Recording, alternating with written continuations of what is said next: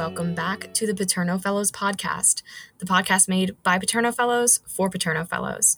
My name is Kate Howarth. I am a new addition to the team, and just as a quick introduction to who I am a senior in a 5-year integrated undergraduate studies program, concurrently pursuing my master's in international affairs, bachelor's in security and risk analysis, bachelor's in international politics, and a minor in Chinese language.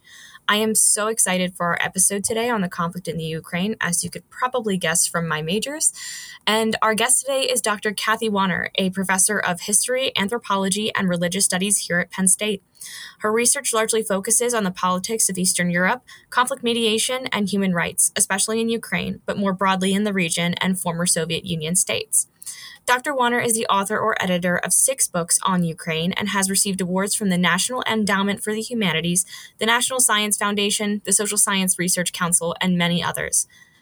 In addition, our other Paterno Fellows podcast member, Emma, will be joining us for this conversation. And with that, we are ecstatic to welcome Dr. Kathy Wanner to the podcast today. Hi, Dr. Wanner. Hi there. Thank you very much for the invitation. I'm very pleased to be here. Great. So, as everyone knows, there is a pretty major conflict going on between the Russian Federation and the Republic of Ukraine right now. And so we were just hoping to ask you some questions and get your take on the situation and just have a conversation around it. Sure, I would welcome that.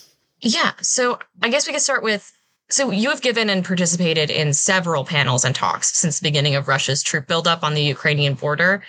So what are your thoughts on the conflict as it stands today?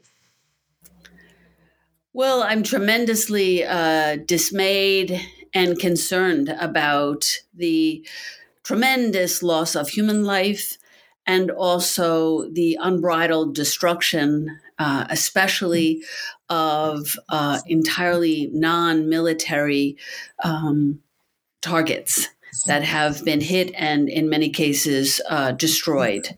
And by that, I mean just today, for example, a very large city theater in Mariupol, it's a city in southern Ukraine, where hundreds of people had taken refuge, was bombed. And so there's, of course, no reason to bomb a theater. And there is doubly no reason to bomb a theater when it is housing refugees. So it's the type of war this is shaping up to be, and the kinds of damage that it is inflicting that greatly, greatly concerns me. Yeah. So, well, speaking of, especially in Mariupol, the Russians have been shelling and indiscriminately hitting a lot of civilian targets, which has been really concerning. So, what do you think the goal is for Russia and for Putin in attacking these sites? What message do you think he's trying to send with this? Well, initially, a great many scholars, myself included, compared the Russian support for separatist forces in eastern Ukraine, specifically in the Donbass region, to earlier Russian efforts to try to destabilize the country of Georgia and before that Moldova by creating these disputed territories within the country of Georgia and within Moldova. And by creating what were called frozen conflicts, in other words, unresolved disputes over territory, it became unclear sort of who does this territory belong to? Who is governing this territory? These became sort of sites of sort of sub-state structures that were fairly lawless. So initially, the thought was that the intention was to perhaps either continue to destabilize Ukraine and expand perhaps these disputed territories to include, for example, to bring it from the east to further south to include this major port, Mariupol, for example. But as of late, given the indiscriminate and extensive destruction that has been inflicted on several Ukrainian cities, more recently, the comparisons have gone to Grozny, which is a republic within the Russian Federation that has attempted to secede. And that led to two wars, the second of which resulted in something close to literally the leveling of the capital city of Chechnya, Grozny, that is. And also subsequent to that, the Russian attacks in Syria, which specifically led to really massive damage of the city of Aleppo in Syria. In both of those instances, Russian military inflicted damage that begins to approximate obliteration of those cities, which of course implies and in fact accurately reflects the enormous civilian casualties and the kind of attacks that have been launched most intensely against Mariupol in the south, but also Kharkiv, it's a major city in eastern Ukraine, bespeaks a level of destruction that goes so far beyond military targets that it is really of great concern. This will significantly hamper any kinds of attempts to develop and strengthen Ukrainian society. I mean, they're at the point where they have to now rebuild schools, universities, roads, airports. I mean, you name it. Basically, in the entire infrastructure in several different urban centers. Yeah, I think that bringing up Syria is a really interesting point, considering the number of Syrian fighters who are now traveling to the Ukraine to join in the fight for Russia, and even the comparisons that have been made between Russia's military campaign in the Ukraine and in Syria. And there just being a lot of similarities in the bombing patterns and the tactics used. With how, so that kind of ties a bit into the next question I had, which was with the recent strikes near the Polish border and with Russia asking China for military assistance, in addition to, the number of Syrian fighters who are coming in and just the integration of different countries into Russia's efforts. What do you think he's hoping to gain here? Like, what is he trying to accomplish? And, is there any disconnect between what you think that Putin is actually trying to accomplish and what he is telling the media and the world that he's trying to accomplish? Well, I think I wish I could get inside Mr. Putin's head, but I suspect that from the start he made a major miscalculation. I think he thought that it would be fairly easy for him to invade Ukraine and for his forces to take the Ukrainian capital and for him to remove the President Volodymyr Zelensky, who is the president of the country, and install a new leader who would be much more favorably inclined towards Mr. Putin and towards Kremlin policies. I think he thought that the Russian military could easily overpower any kind of Ukrainian armed forces, especially at the time of the Russian incursion into Ukraine in 2014. The Ukrainian military was indeed very poorly equipped, poorly trained, underfunded, and in many other ways at a highly disadvantaged position. But still, they managed to engage Russian forces. And I think what Mr. Putin underestimated was the extent to which there was going to be, point one, a broad Ukrainian attempt to repel any kinds of incursions into Ukraine. And number two, the extent to which both the United States and Europe were going to be able to launch a coordinated response in the form of provisioning the Ukrainian armed forces and in terms of economic sanctions. And you mentioned Syrian fighters going to Russia to assist Russian armed forces. Of course, there are a great many volunteers, mercenaries, and people from around the world that have gone to Ukraine to support the Ukrainian armed forces. So this is rapidly escalating into a far larger war that has meaning and relevance far beyond Ukraine. And one hopes that we can stop this. I would not, and I don't think anybody wants to see continued escalation and continued involvement of other peoples and other countries and other governments in this war. And that also... Yeah, that's definitely... I'm sorry. Oh, sorry, Emma. Thank you. And I think you made a really great point there on how valiantly I think the Ukrainians are fighting back.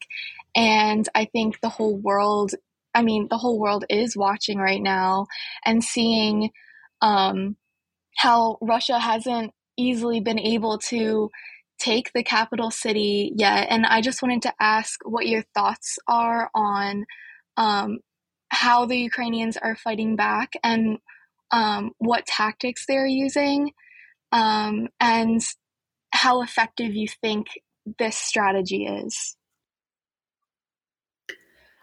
I think this goes to the heart of the matter.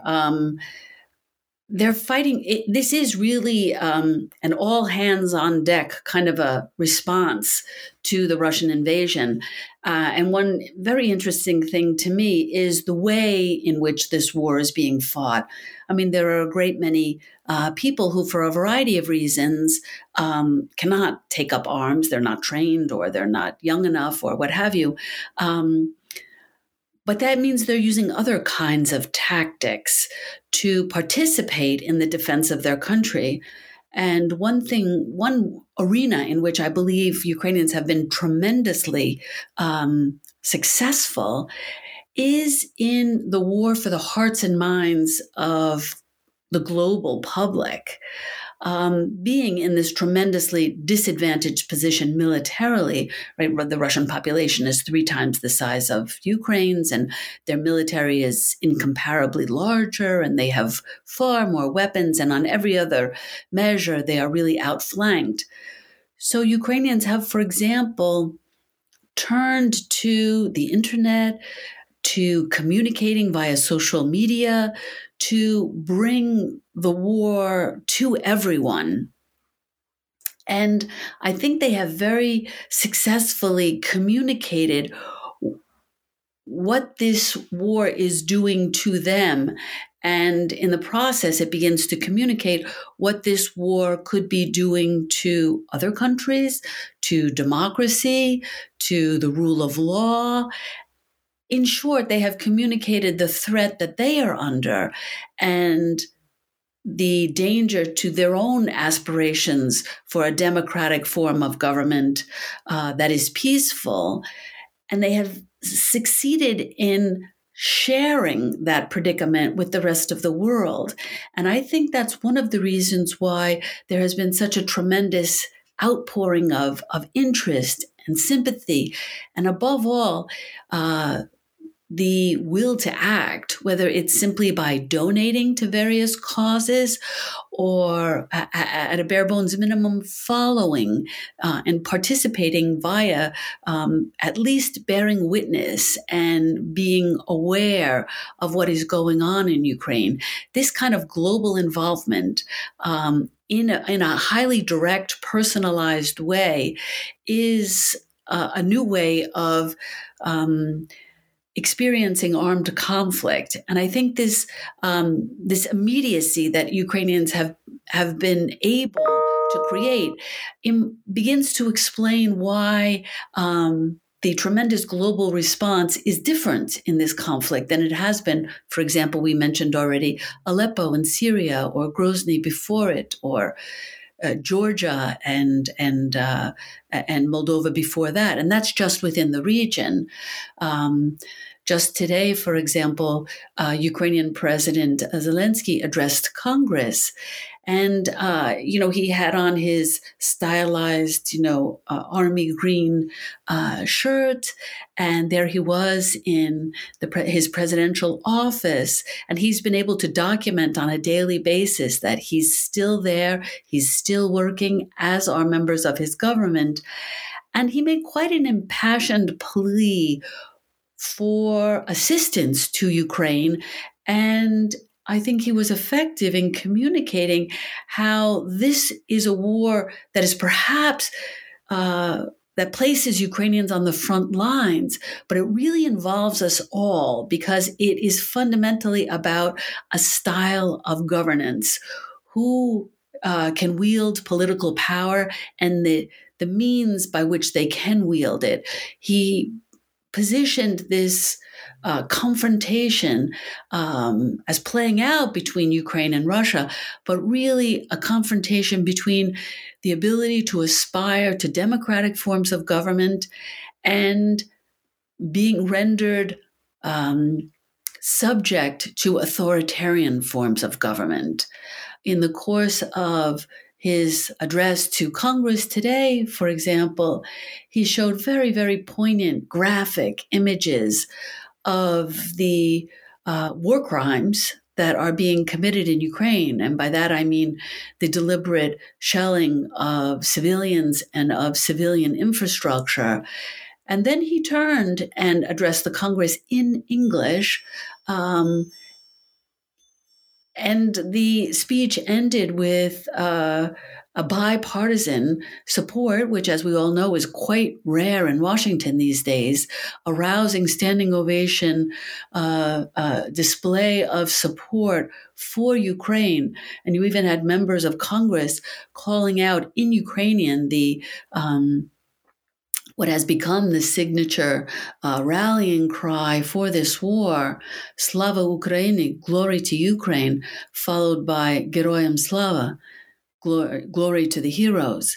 And I think this is an example of how Ukrainians, out of the desperate, disadvantaged position in which they were in, they've managed to create a position of strength, and they have built worldwide, well, not quite worldwide, but very, very close to it, substantial global support for their cause, and are still calling for yet more sanctions against Russia.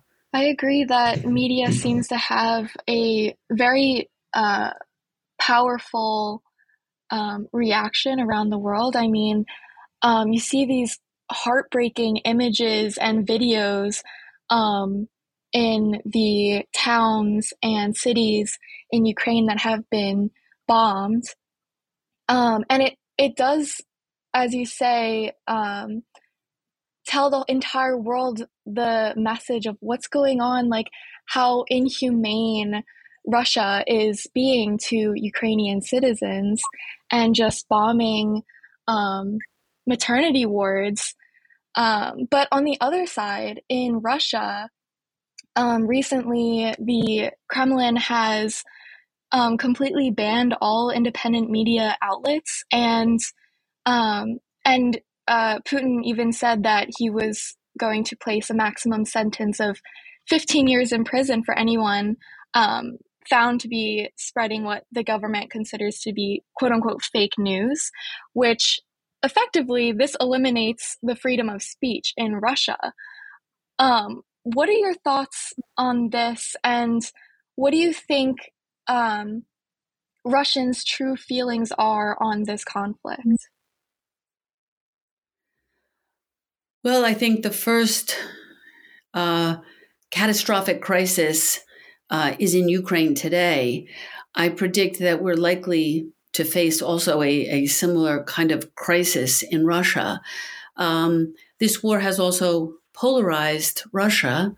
There is a block of the population that has believed Russian media and believes the official explanations for why this war was necessary and exactly how this war is playing out. And yet, because of the internet again, and because of, once again, the savviness of Ukrainians to on one level turn Russian soldiers against their own government, and by that I mean the effort. For example, they have now, when they capture Russian soldiers alive, they have filmed them, the soldiers stating their name, their address, and whether they have parents or not. And then they have contacted those parents and said, we have your son, and if you would like your son returned to you, you are welcome to come to Ukraine to collect him. And this, of course, makes for those parents who are hearing that Russian forces have entered Ukraine so as to protect Russians, and when they hear from their son that that's not what they're doing, that this is a war and that they have been captured and that they are now prisoners of war, it turns everything on its head. And it creates something of another kind of crisis, certainly a crisis of confidence in their own government for many Russians. Perhaps you've heard that Ukrainians have also set up a hotline for the parents of Russian conscripts. There's a military draft in Russia. There has always been. It's a mandatory service of 2 years for young men. So a great many of the soldiers that are fighting this war are as young as 18-year-old conscripts who very often had not been informed that they were going to Ukraine to fight a war of conquest there. And so once parents begin to find out that this is, in fact, where a great many of their sons have been sent, they have no way of finding out that news in Russia. But by virtue of the fact that Ukrainians have set up a hotline, which very often Russians hear about via friends who are abroad, and then are via the Ukrainians able to find out information about their sons who are soldiers in Ukraine, it continues to undermine faith in the Russian government. And for others other Russian citizens who perhaps speak foreign languages or otherwise have greater access to the internet and alternative sources of information, they are among the, now it's over 100,000 Russians that have left Russia. And with the closing of commercial airlines, the potential destinations are increasingly limited, but huge numbers have gone via train into Finland. Reportedly, some train tickets have been sold for up to $9,000 per ticket. It's possible still to fly to Armenia and in Georgia in some instances. And it's very difficult to actually accurately assess how many Russians have left, but estimates are clearly over 100,000.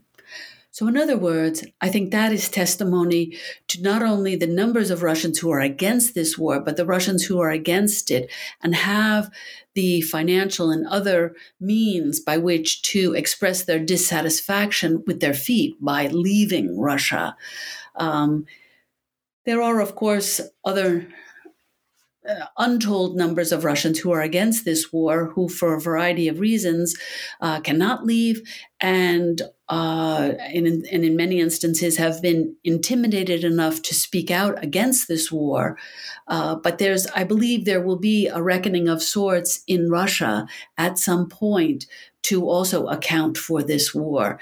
And if nothing else, it will leave in its wake a very, very divided, polarized society, one that continues to endorse Mr. Putin and his means of establishing Russia's place in the world, and another contingent of Russians who emphatically do not agree with those means and perhaps have lost confidence, if not entire confidence, in Mr. Putin's leadership. Yeah, that's been a really interesting phenomenon that we've been seeing, that it's not only refugees from Ukraine that are fleeing, but Russian refugees as well.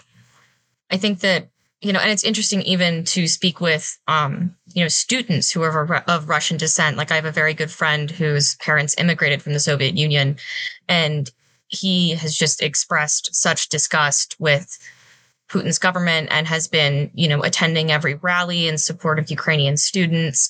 But it's also interesting to see on the flip side, the reports of those who support the invasion and them adopting like the letter Z as this like symbol for supporting it is I think what I saw. And which I think is personally ironic considering that Zelensky is the last name of the Ukrainian president. But, it's been an interesting dichotomy to see both the Russians who support it and the Russians who don't. I wanted to circle back though to the Ukrainian president Zelensky and also Ukrainians in general and how they've been handling the conflict. Because I think that it's really helped them establish themselves as, we are not the aggressors here. We are only defending ourselves, and really undermining Putin's arguments about them being the aggressors on ethnic Russians in Ukraine. And so I think that, I was curious if from what you knew of Zelensky prior to the conflict, since I know that, for a lot of us, I at least had no idea who he was before. You could have said that name to me a few weeks ago and I probably wouldn't have, a month or two ago probably, and I probably wouldn't have known who he was. So do you think that, how he behaved and his way of approaching the conflict as it's evolved, was that kind of expected from the perspective of someone who studied the region, or was he kind of out of left field? That wasn't really something that people saw coming.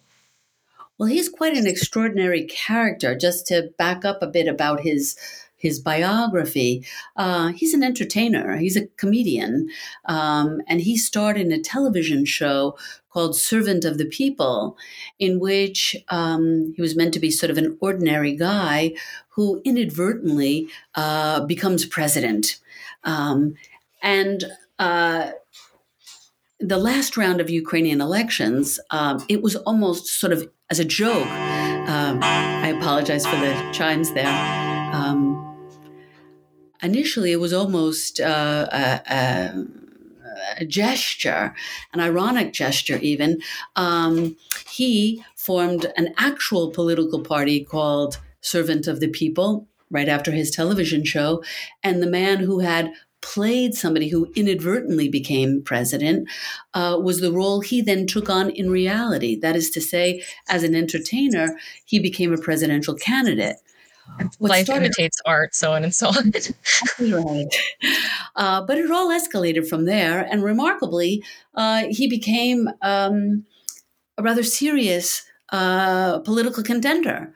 And he championed his candidacy as somebody who was, literally an ordinary citizen, someone who was not ensconced in the political machine. And it was his very outsider status that he trumpeted as the advantage he had to offer. Remarkably, when he stood for election, he was up against a seasoned politician who was highly experienced, a very successful businessman, Petro Poroshenko, who had tremendous name recognition. But at the time, it was a genuinely democratic election to the extent that it was genuinely unclear who was going to win. But as the election turned out, not only did Zelensky win, but he won handsomely. So from this start, like all Ukrainian politicians, I mean, initially there was a very brief honeymoon period, but Ukrainians were then quickly back to their resounding criticism of their political leaders. Having said that, once this war escalated in an acute wartime conflict, I think there is widespread gratitude for the leadership this man has offered.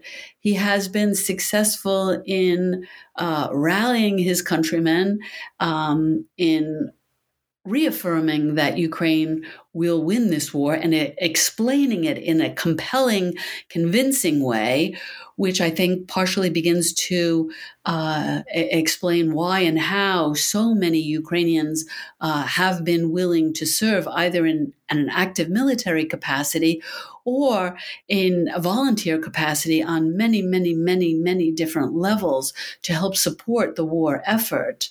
So I think he has proven himself to be a leader who has been able to hold his own on the world stage. And this is an impressive accomplishment, especially under dire, dire circumstances. Definitely. I completely agree. It's been really impressive to see him step up in this way and become this kind of major world leader overnight, negotiating with all of these different, negotiating with other world leaders and, speaking at Congress, even today, going to the UN, everything like that. Kind of more broadly, just because I was curious. So as the troop buildup was happening and people were talking about, is Russia going to invade? Is Russia not going to invade? Did you make any predictions about the situation that were proven right? Did you make any that were proven wrong? Like, what aspects of this have surprised you? Just kind of generally, I was curious. Well, it was prior to the actual invasion, there was an utterly spectacular buildup of forces along the Ukrainian-Belarusian border, and then similarly on the eastern border. Mr. Putin in Russian political culture is known for its spectacular displays of whether it's military might, or one need only think back to the Olympics in Sochi, where Russia spent over $1 billion on snow alone. So the spectacular display of military might, for some people, was not a cause for alarm. Most importantly, I think for many Ukrainians, it was utterly inconceivable that Russia would invade Ukraine. If you remember, after the fall of the Soviet Union in 1996, Ukraine was also a nuclear power. But at that time, with great encouragement from the United States, Ukraine handed over all of its nuclear weapons with the guarantee that should there ever be a threat to Ukrainian sovereignty, the United States and Russia would come to Ukraine's defense. I think the Ukrainians were able to hand over those weapons, and for the majority of the population to feel at ease with that decision, because it was understood that it was so improbable that both the United States and Russia would ever invade, that it was possible with the guarantees from Russia and from the United States to ensure Ukraine's sovereignty, that they were able to hand over nuclear weapons. So I think for a great many people in Ukraine, and certainly in Russia as well, the actual invasion was a shock. For myself, having studied both Soviet history and the so-called transition after the fall of the Soviet Union and the various covert forms of violence that have occurred throughout the region, I always thought that it was a very, very real possibility that violence could and would likely occur. I did not think this buildup of troops all along the northern and eastern borders, and then the addition of warships in the Black Sea, so that pretty much makes Ukraine surrounded on three sides, with only, the borders on the western side, then with Poland, Slovakia, Hungary, and Romania, all NATO countries. I believed that bode very, very poorly for Ukraine. Yeah, it was definitely, I agree. That definitely was very, not boding well for what people were predicting was going to happen. And it's really unfortunate to see that, it's come to this. So kind of switching topics a little bit, you had previously led a seminar on the situation in Ukraine and Russia, focusing on the securitization of religion, and it was incredibly interesting, by the way. But I wanted to focus on one point that you had made with Dr. Donna Bari that stuck with me on how the conflict is not about NATO membership. And so, all we have seen from American media and even from Putin is, it's about whether or not Ukraine is joining NATO. And so that point kind of stuck with me because I was a bit confused. So would you be able to elaborate on why the conflict is instead about EU membership as opposed to NATO membership? Well, the Maidan protests were sparked because at the time the pro-Russian president of Ukraine refused to sign an association agreement with the European Union. And it was that first move, that adamancy about pursuing a path to European integration, that led to the ouster of this pro-Russian president. That was followed in short order 1 month later by the Russian annexation of Crimea, and 1 month after that by Russian support for separatism in eastern Ukraine. So in other words, I think for Mr. Putin, what was a far more realistic, plausible, near-term prospect was integration in some form as an associate member or potentially even a full membership of Ukraine in the European Union. That was far more realistic than Ukrainian membership in NATO. Ukrainian desire even to become a NATO member was not at all significant until Russia began supporting separatism in eastern Ukraine in 2014. In other words, this was not a prominent political goal within Ukraine. However, ensuring greater proximity to the European Union, this was a highly pronounced goal.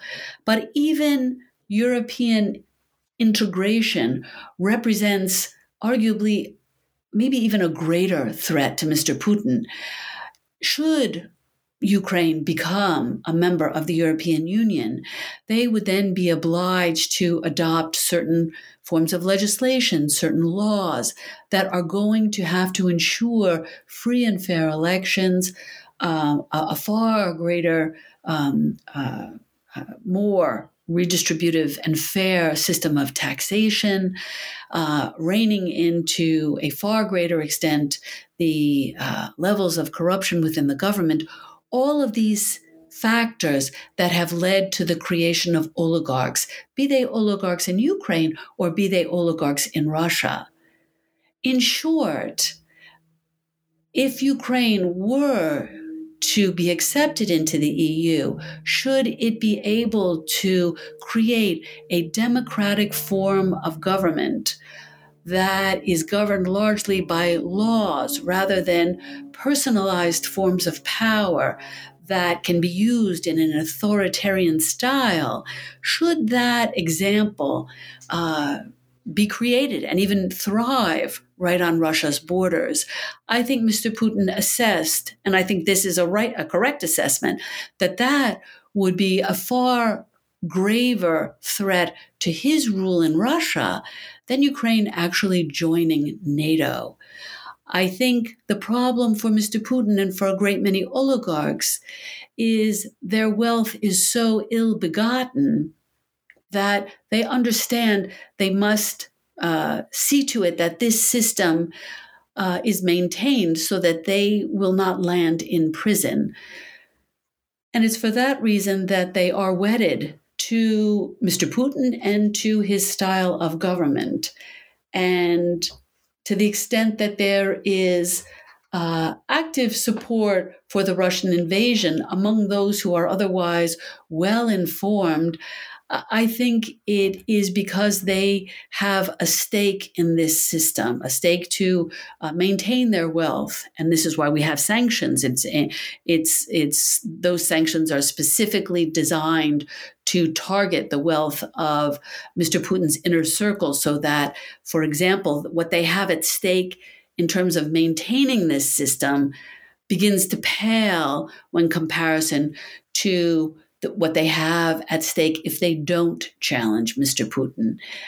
That's why the sanctions are so highly targeted towards a comparatively small circle of confidants of Mr. Putin's and his inner circle, as it's called. So, knowing that wealth is a big incentive for Russia to sort of take over Ukraine, what other aspects of Ukraine are there that makes Ukraine so attractive to Russia? What cultural, political, just any other aspects of Ukraine that just makes Ukraine that sort of prize for Russia? Well, it is important to note that the majority of the territory that is today Ukraine has been in a single political space with Russia for centuries. The independence of Ukraine came about in 1991 with the fall of the USSR. There had been previous attempts on the part of Ukrainians to achieve independence. They were obviously not successful. So this common historical experience and the lack of any kind of border between Russia and Ukraine. I mean, in other words, there was a border to the extent that we have borders between states, right? One knows when you drive, you understand that you drive into New Jersey or into Ohio or into Pennsylvania. But there's certainly no sense that it's not like crossing an international border. That's the way the border was between Russia and Ukraine. I should say, before 2014, a very small portion even of the Ukrainian-Russian border was even marked, let alone controlled.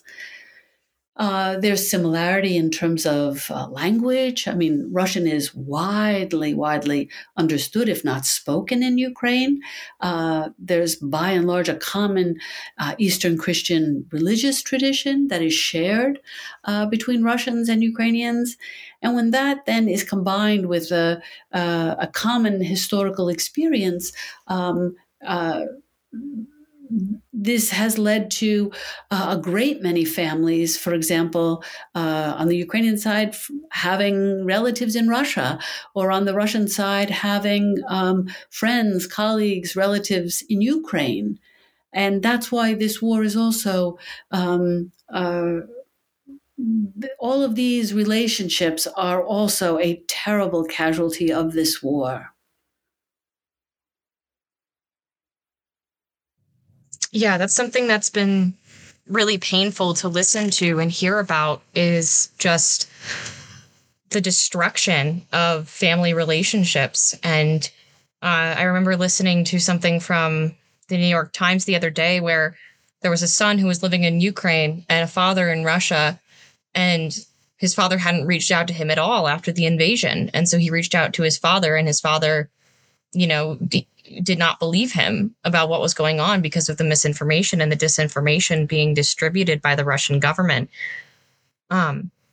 These stories are common. These stories are common, and there's even at a recent protest against this war. I was speaking with a student from Russia who also called home to his parents, who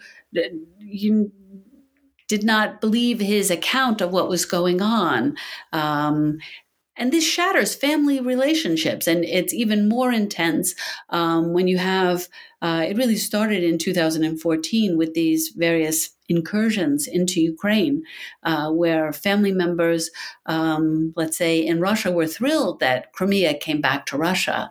And that was painful. And so quite a lot has been lost in the course of this war. I think we knew that wars are really about destroying people, destroying lives, destroying livelihoods. And I think this war once again has reaffirmed that point, that above all else, the commitment has to be towards diplomacy and towards negotiation. War, an armed conflict, is what needs to be avoided at all costs in all instances, because nothing good will come out of the militarization of a conflict. I completely agree. But even with that, I'm curious if you think that anything other than conflict could have been avoided in this situation, considering all of the efforts for diplomatic negotiations and talks between Putin and different European leaders, and with President Biden and with a number of other people. It just didn't seem very plausible that there was a way to prevent Russia from taking this course of action. Do you think that there was a way? Do you think that people could have tried harder to convince Putin otherwise? Like, was there a way to deter him? Well, you're right that in this instance, clearly there was no way to deter him. I mean, he had an absolute position, and his position was that even though Ukraine is an independent country, it is not fully sovereign. Mr. Putin attempted to impose the fact that Ukrainian foreign policy will be directed by Russia, and it will not include NATO membership. And of course, from the Ukrainian side, seeing themselves as an independent state, and an independent state that has existed now for over 30 years, they did not wish to cede their status of independence and become the kind of satellite or vassal state to Russia that Mr. Putin was envisioning. So these two absolutist positions are proved irreconcilable. And so I think that's one of the reasons why the response on the part of governments, multiple governments, has been to try to make it so painful for any political leader to assume such maximalist positions and then to use military means to fulfill them, as a means of discouraging anyone to pursue or to entertain the possibility that one state has the right to dictate the global status and geopolitical stance of another country. Yeah, of course. And we know that you're very knowledgeable on this topic, and I attended your webinar when you were talking about this before Russia invaded, and you made a lot of predictions about what would happen, and some of those things did come true. And so what I want to ask is, what are your predictions on the outcome of this current conflict? Obviously, there is no doubt that there has already been irreversible damages, such as the loss of life and the tearing apart of families. But do you see any sort of light at the end of this tunnel? And what do you hope to see for Ukraine in the future? I'm afraid I see many, many, many problems. I think the first thing that has to happen is there has to be a cessation of the bombing and a withdrawal of Russian forces. But even after that occurs, there's the obvious massive rebuilding of Ukrainian infrastructure that has to occur. But there's also other initiatives that have to be undertaken. You cannot militarize an entire society, as has been done here, and then quickly demilitarize it. In other words,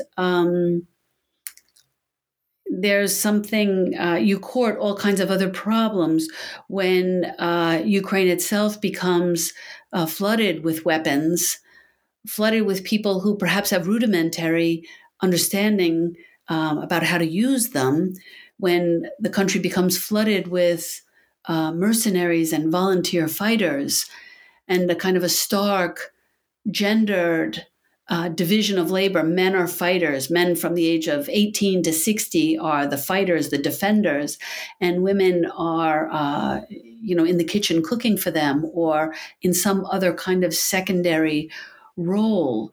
In short, I see the kind of militarized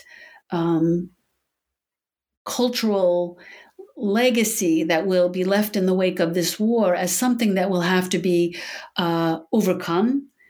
And by extension, a certain degree of reconciliation, not only certainly between Russians and Ukrainians, but even within Ukraine. Russia is not going anywhere. It will forever be the northern neighbor.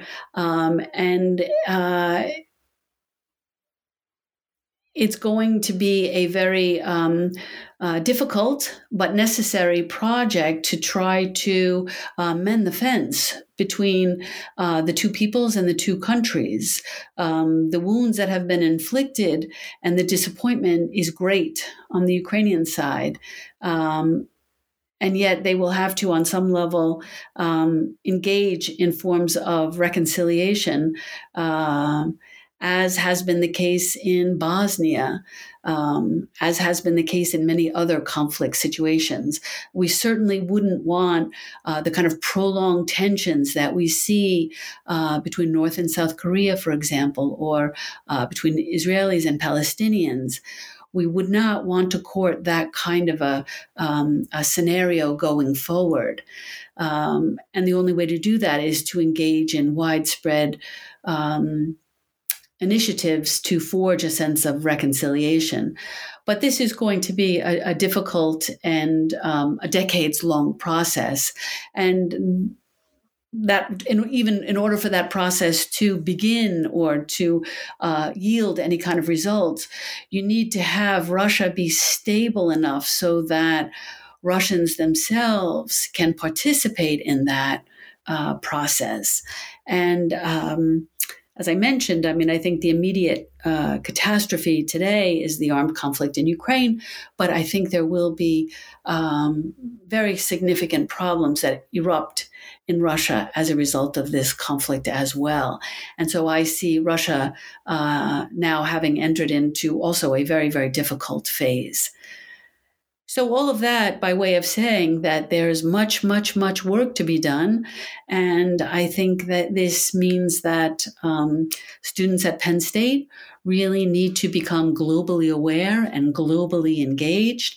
I think COVID did quite a lot to show us that a virus that breaks out in China can shut down our own lives, and a conflict between two countries that are on the other side of the ocean can also have reverberations for us as well.